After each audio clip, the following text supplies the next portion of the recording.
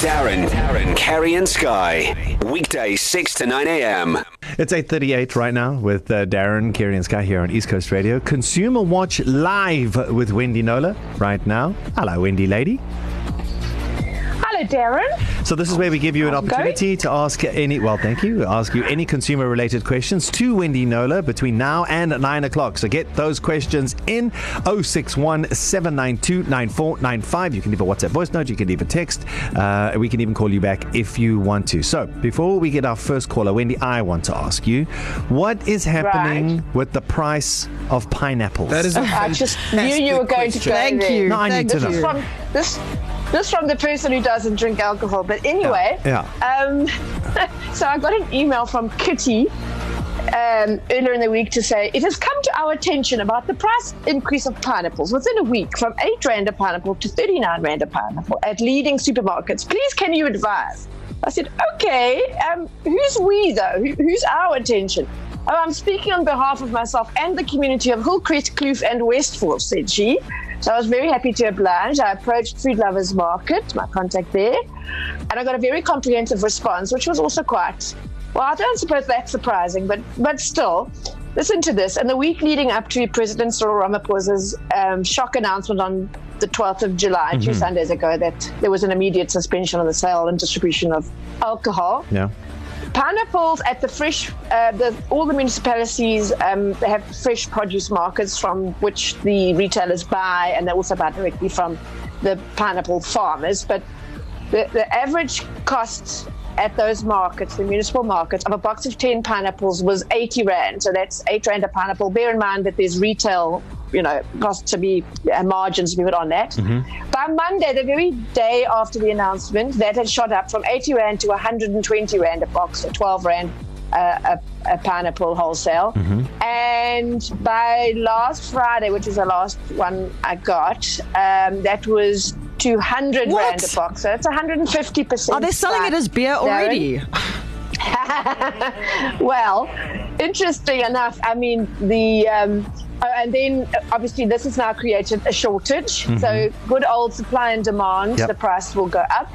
Food Lovers Market spokesman Mirella Gastaldi said that although the price of pineapple and all fresh produce can fluctuate quite significantly due to a whole range of market-related factors, she said, given the significant increase in the cost price of pineapples since July 13, we can only surmise that the president's announcement of an immediate ban on the sale of alcohol has had an influence on the cost price of pineapple. Well, so I'm one of the lucky ones. I don't mind if there's no pineapple. I'll have banana on my pizza, because that's as complicated as it gets for me. So it doesn't actually. No, but don't be that person, bro. Like, this is about the majority. Yes. All right, Sky, you need to just get off the pineapple bandwagon there. We got a caller on the line. Wendy, we got Damesh is on the line here with a question about rent. Damesh, good morning.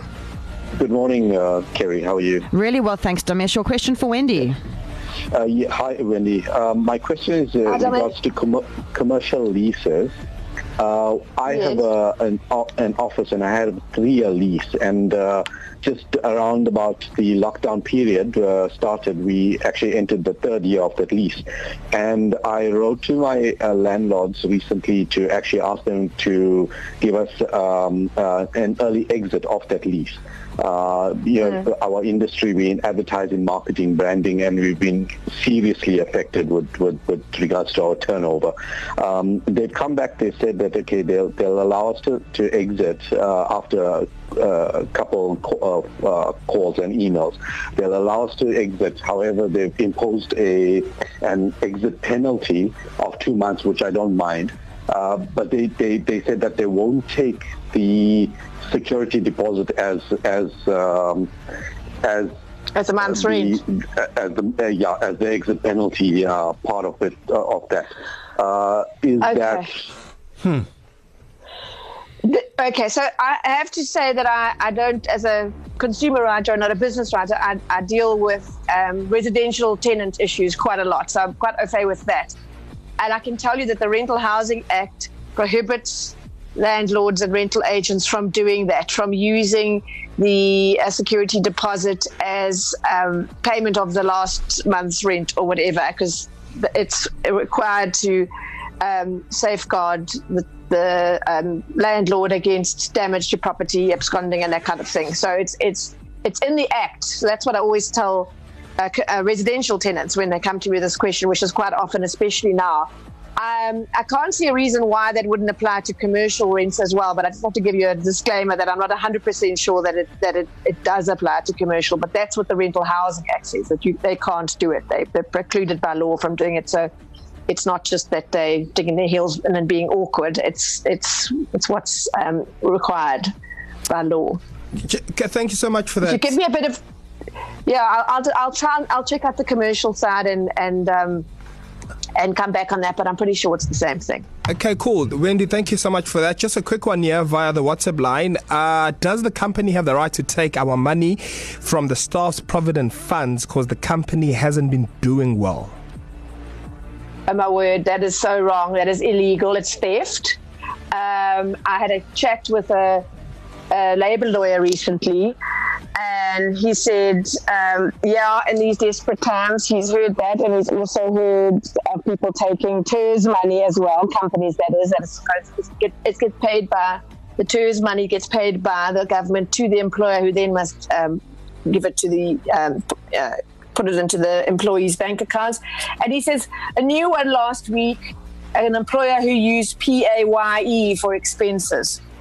All these things highly illegal. So, but it's a sign of the times that, I mean, I'm sure it's always happened, but particularly now, employers are resorting to doing very underhand and flat out illegal things. It's theft. Yeah. So no. So there you go. You've heard about it unambiguously. We have Wendy until 9 o'clock this morning. If you have any consumer related questions, you can let her know. Send us a WhatsApp to 061 792 9495. And then, Wendy, we've got a question for you from the WhatsApp line. My driver's license expired in May. Can I still use it? That's a very well-timed question, actually, because just yesterday, the Road Traffic Management Corporation, RTMC, tweeted, breaking news, all learner's licenses, driver's license cards, temporary driver's licenses, and professional driving permits that expired between the 26th of March, that's lockdown, and up until the 31st of August this year, are extended till the 31st of January next year. Oh, nice. 31st, end of January next year. So it's huge relief. I tweeted that yesterday, actually. So, it was very well received. So that's that. Good news. I must have missed that tweet. I would have retweeted that kind of a tweet, Wendy Knowler. You must tag us. Have a look. Please tag us. Yes, true. I'll do that. Right. And then... Wendy, we got a message here from Jade, a caller. Yeah, she's calling in. Hello, Jade. She's asking about her landlord. Go ahead, Jade. Hello, Jade. Hi, how are you? Good, and you, Jade? Good, thank you. I just wanted to find out, I had a pipe burst inside the foundation of my housing, and my landlord gave me the bill for that. Is that legal for us to have to pay? No, you get to change light bulbs, and if you break something yourself, you get to fix that. But sorry, something happened in the foundation. Unless you somehow caused that, Jade, in which case it's a really interesting story. Your landlord is taking one big chance with you there. Absolutely not. It's their property. And you pay rent. Your obligation is to pay rent in full and on time, and theirs is to maintain the property. So... But that's one of the advantages of renting, right? You pay someone else's home loan via your rent, but they've got to fix any big structural issues that you didn't cause. So the short answer, no. And please get hold of me via my Facebook page. It's very easy. Send email thing, and I'll certainly be very happy to get hold of your landlord if they persist with that. Yeah. Okay. So you go to Wendy's Facebook page is Wendy Knowler Consumer, and there's a mail option on the side there. Then you click on that, and then you send your mail to Wendy, and Wendy will help you out with that one. We have a voice note. I haven't actually pre-listened to this, but let's give it a go. Give it a bash. Good morning to you, Mr. East Coast Radio. What's happening? I would like to ask Wendy Knowler one question. This African bank, I borrowed 4,000 rand from them. And just because I was a couple months delayed because of this corona thing and all that, Hey, they're knocking me. They're taking off big amounts. Now, what rights have I got? I want to go and see them, but now at work we are so busy, we're working shifts. Yeah, I've heard this question so many times. Wendy, short answer? Wendy Knowler, hold on. Thank you. I can only hear you. Yes, did you not hear the voice note? No, I just okay. So he wants to know. He took out a big loan with Africa Bank, and because of the corona, he hasn't been able to make the repayments. And they've been knocking him with. Well, he said knocking him with the interest, and now the debt on the debt is piling up. What should he do? Oh my gosh, I would like to know how that started, when he first communicated that he wasn't able to pay, what options they offered him. All the banks have been offering various forms of relief. So without knowing that backstory, it's difficult to comment. But other than to communicate the really bad news, that you're still liable to pay your debts to your bank and whoever else. And the only thing I can suggest is to get in touch with them and start negotiating a deal, a payment plan, to be able to pay that off plus interest over a length of time. But it's not going to go away. He is liable for what he owes. Yeah. I think, Wendy, you've answered this question. We've had economists answer this question. We've had legal answer this question. The short answer is, if you just sit back and expect the banks to do something, nothing's going to happen and you're going to get into trouble. You need to pick up the phone and speak to your bank from the beginning and let them know, I have problems and help me out. That's the thing. And I think what's the problem is that people think, well, this is not my fault. It's not my fault that I lost my job or my income was cut and whatever. So why should I take responsibility? I couldn't help it. But unfortunately, whether it's your rent or your whatever, you're still liable, and you really have to talk fast. And talking about talking fast, Wendy, we've got very little time. One more question. A caller on the line, Robin, has a question for you about holiday clubs. Robin, welcome to the show. Thank you. Thank Robin, you so much. You're welcome. What is your question for Wendy, Robin? It's to do with my parents. They've had holiday club points for many years. My father's unemployed for many years, and my mother's just got a pay cut from COVID. So they want to cancel their points. And the holiday club are giving them various options. But the one option is to say, fine, you can cancel because they're in credit for the year up front, but then there would be... that money would be gone. So they've already paid for the year up front, but would they not be able to... Sorry? Well, they couldn't go anywhere on holiday and benefit from it. Yeah, exactly, with lockdown.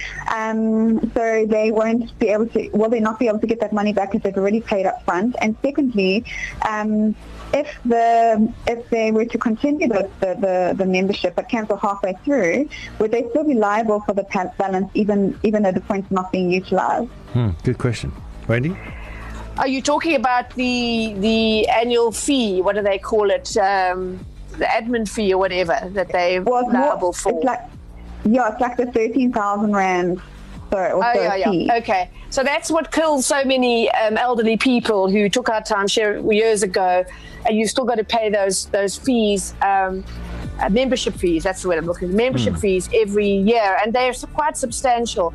And this cancellation fee thing is a big one. So in short, the National Consumer Commission did a big inquiry into the industry, and they were horrified by what was going on with trapping people into these never-ending contracts. They said that's untenable. People, they appealed to the clubs to allow members to cancel without penalty, especially elderly people in your parents' situation.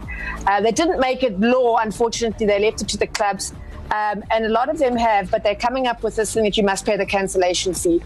A man got hold of me not too long ago, about 6 months ago, with this wonderful story. He's an attorney, and that particular timeshare company said that, we're entitled to charge you this cancellation fee in terms of the Consumer Protection Act. If you've got a fixed term contract, we can charge a reasonable cancellation fee if you cancel early or whatever. And he said, hold on a minute, this contract my mom signed is signed in perpetuity. It's not a fixed term. You're saying she's got to pay it forever. So you can't do that.